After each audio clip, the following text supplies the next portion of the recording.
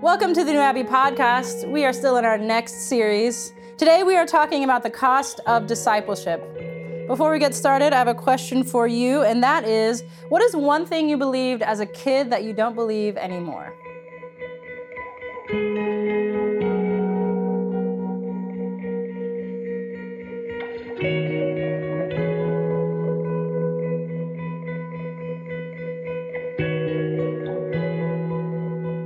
Okay, so we are still in the book of Luke.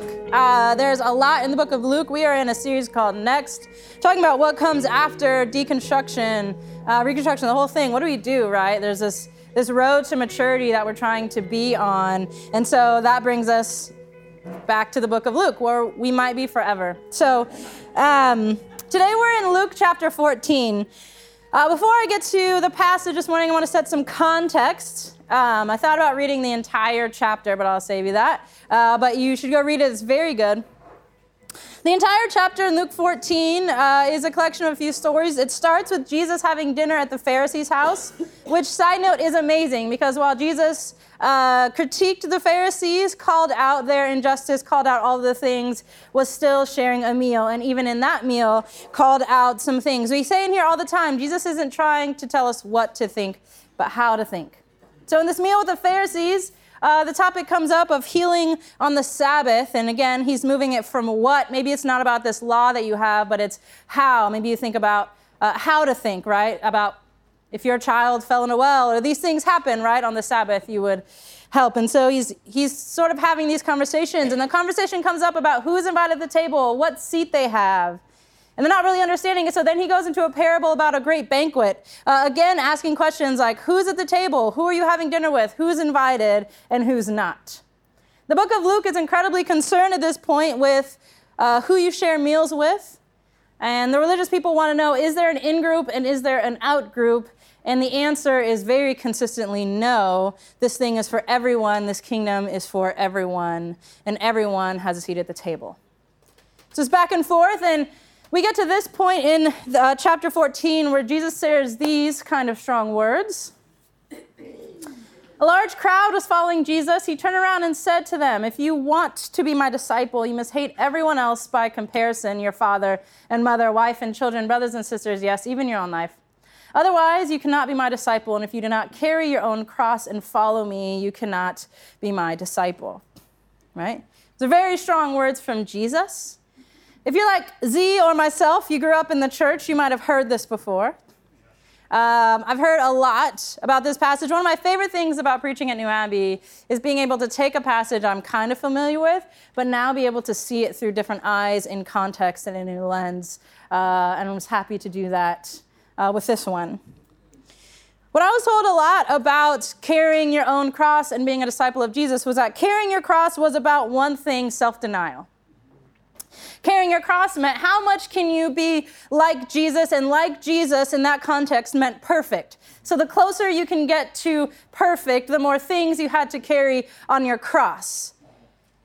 It was as if there was an in-group and an out-group, and anything that would put you in the out-group were things that you had to carry. They were sort of just your thing to carry. Does that sound familiar to anyone, right? There are people in here who being gay was just their cross to carry. Celibacy and a life of loneliness was just the thing you had to do so you could be back into the in-group. So for some people in here, being a woman was just their cross to carry so you could do what you had to do to try to get back in the good graces of God. And as a teenager, the only thing that carrying your cross meant was doing the best you could to not have sex or smoke cigarettes, right? It's all about self-denial. And then as I read the passage and the context, something is very clear. That carrying your cross, being a disciple of Jesus is going to cost. But it's not going to cost because it's about self-denial. It costs because it's about radical inclusion. The entire chapter before this one and this one is just Jesus reiterating that everyone has a seat at the table, everyone is welcome, and damn you if you say any different. And then we get to this place where he says it's going to cost to be my disciple. To follow me might cost you something. And what does that mean and what does that look like? If you know me, right, then you know I'm obsessed with a few things, one of those being the American Civil Rights Movement. and that I've gotten to go on a lot of trips where we follow the trails of the Freedom Riders and we interview people. And a few years ago, I was on a trip and I was in the home of someone named Medgar Evers. Medgar Evers was an American civil rights leader. He's an NAACP president in Jackson, Mississippi. He did a lot for the movement. He was eventually killed in his driveway while loading shirts up for a march. And his house is now a historic site. It's been preserved the way he lived in it. So we're in his home, and we're getting a tour from the woman who runs the site, a historian. And we go into the room where his children slept, and all their beds are on mattresses on the floor. And this was a common thing for most civil rights leaders because of the frequency in which people shot into their homes through the windows. They would put their own beds or their children's beds on the floor for safety. So then we're in his and his wife's room, and I had this moment where I literally looked at my friend and I was like, what? What would I believe in enough to put my kids' beds on the floor? What were the conversations between him and his wife asking whether or not this sacrifice, this fight for freedom, this fight for a place at the table was worth it enough to put your kids' beds on the floor? And then I started crying because I realized one thing was true. Medgar Evers said a lot of things. He's coined the phrase, you can kill a man, but you can't kill an idea. Because he knew at some point that this fight for freedom, this commitment to this cause was probably going to take his life as it did most of the leaders of that movement. But he knew that you couldn't kill an idea, and he talked a lot about future generations and his hope for them. And one thing that really struck me, that brought me to tears as I sat in his room and thought about conversations with his wife, I realized he was thinking about me. He was thinking that some little black girl in 2019 might be able to get a master's degree, go to college and be speaking in front of people and enjoy so many freedoms that he did not have. That led him to make that sacrifice. That is the cost of carrying a cross of radical inclusion. It means you think about people who came before you, you think about people who are coming after you, and you do everything you can to make sure they all have a seat at the table. There are countless people, right, that I can name right now. John Lewis, Stokely Carmichael, H.P. Newton, Fannie Lou Hamer, Claudette Colvin, Rosa Parks, Harriet Tubman, Harvey Milk, Ruth Bader Ginsburg, Dolores Huerta, Cesar Chavez, all the people that made it possible for me to be standing here. That is what carrying a cross looks like. It doesn't look like not having sex before you get married. It looks like thinking about who are you having meals with, who's at the table, is there an in-group, is there an out-group, and anyone on the out-group deserves to be fought for in a way that might tear you apart from the church you grew up in, what your parents believe, put your kids' beds on the floor. And before I sound like I'm so radical, here's the truth about my own life. I'm so far from even putting my own bed on the floor. I'm sad about going to 2 services because I'm more comfortable with one. I'm not thinking about the people who might need this place and the generations next who might transform the way we tell the story of a God in a bigger narrative. I'm only thinking about my Sunday. That's the reality that I'm living in. And then I read things like this that bring up the idea of carrying a cross of radical inclusion, that bring up an idea of hierarchy, right? The 2 parables right before it talk about status, right? You take the highest seat or the lowest seat. You have someone throwing a great banquet, we'll invite the poor. It has so much to do with status and hierarchy. And I know I'm a week late, but let's talk about Martin Luther King Jr. for a minute. Martin Luther King Jr. being one of the best leaders that this world has ever seen, certainly that this country has ever seen, a Nobel Prize winner, direct line to the president, can talk to any world leader, died in Memphis, Tennessee, the morning after he gave his last sermon where he talked about Sing a Mountaintop, and then realizing that he wasn't going to probably make it much longer, he said, I may not get there with you. He knew that this movement might take his life as well. And he was willing to do that, and he was killed the next day in Memphis. Do you know why he was in Memphis? Martin Luther King Jr. was in Memphis when he died to organize a march for the rights of the sanitation workers. because a Nobel Peace Prize winning world leader decided that unless sanitation workers in Memphis have a place at the table, he wasn't done, and he was willing to give everything for that. That is the cost of discipleship. That is our cross to bear, is radical inclusion. And if I hear one more person talk about this cross as self-denial so we can become righteous, I'm going to lose my damn mind. Everything that Jesus is saying, Jesus' own journey to the cross was about radical inclusion, was about the fact that everyone is invited to the table. And all of the things and ways in our society and hierarchy and status and symbols and you name it, and gender and sex and race, socioeconomic status, whatever it is, the weight of that is what he bore. The idea that maybe in this radical kingdom narrative, there is no hierarchy and everyone is welcome. And that dramatically changes the way I think about what discipleship costs, what it costs to follow Jesus. It doesn't cost all the things that I thought it did, but it costs something. Because you're going to change the way that you live, right? It might change the way that you live if you think about this idea and actually apply it to our lives, which is incredibly easy to say. It's far more difficult to do. But we have some examples, and I have some examples of what that looks like. And it is costly. Not in a way of self-denial and look how holy I am, but a way of one of the greatest leaders in the world saying, unless the sanitation workers can come, I don't want to go. Looking at my own life and saying, I'm only here because someone else stood up for me.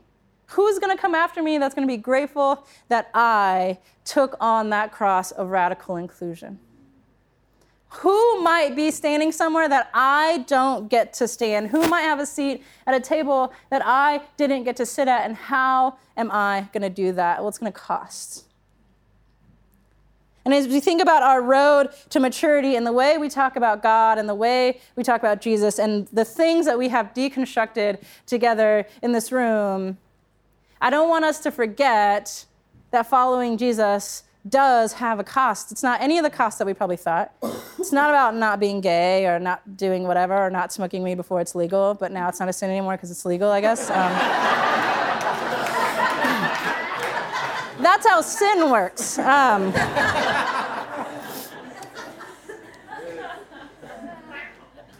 cost is not self-denial, the cost is radical inclusion. And that's going to take us asking some really hard questions about our own bias, our own views of status, our own comfortability, and the own things that we are not prone to, right? Most of us aren't going to naturally move to put our place at a lower status or to understand where our own bias are affecting the ways in which we treat people, but that is the call. And that's the more important call, and that's the thing I hope we see more of in the world. It's not more people who haven't had sex on their wedding day. It's more people who are willing to ask themselves about their own bias and invite those people who weren't invited to the table to the table. That will change the world more than anything else that I believed when I was growing up. So that's going to be our call. That is the cross that we are all asked to bear. How do we confront our own things in our own life that are keeping us from making some of these sacrifices? How do we look to people who came before us and think about people who are coming after us and let that shape us in a real way? We're not just here in a vacuum, right? We have connection to that history and the way things are moving. It should fire you up in a different way. I get so fired up about life when I think about how many people sacrificed for me to be here. And you should get fired up about that too. And you should get more fired up about what we could possibly do, right? What's that Octavia Butler quote about seeds? No? Something about planting seeds for a tree. Planting seeds for trees you'll never sit under. Yes. That is the cost of discipleship. Planting seeds for trees that you will never sit under. Thanks, man. We planned that. We did, yeah, we did. That was pretty obvious that it was planned, right? Just was like, oh, me? Yeah. What's that quote? You know who I'm going to. This man's read more books than this whole room. So, planting seeds for trees. What's it under? Creating the world we want to see. And these strong, strong words from Jesus ring true that sometimes when you do that, you will come up against opposition from even your own family. And you keep going. And we're not the kind of church where we're like, oh, we've deconstructed what that means, so like just do whatever you want. No, there's still a call. It's a call to radical inclusion. It's a call to sacrifice so that people can have a seat at the table. It's a call to understand your own bias and not pass on the hierarchy of this system. And that's a real call. So we're going to do it. We're going to do it together. It's going to be hard, but that's where I hope we go. And that's what I hope we have in our minds as we move through deconstruction. Well, let's pick some things back up. Let's look at the context. Let's see what Jesus was actually saying, and let's do our best to be a part of that radical inclusion. So, we're going to get back in our groups, and we're going to answer this question. What does carrying the cross of radical inclusion mean for your life? That's a big question, but try to find a small answer, right? Thanks, everyone.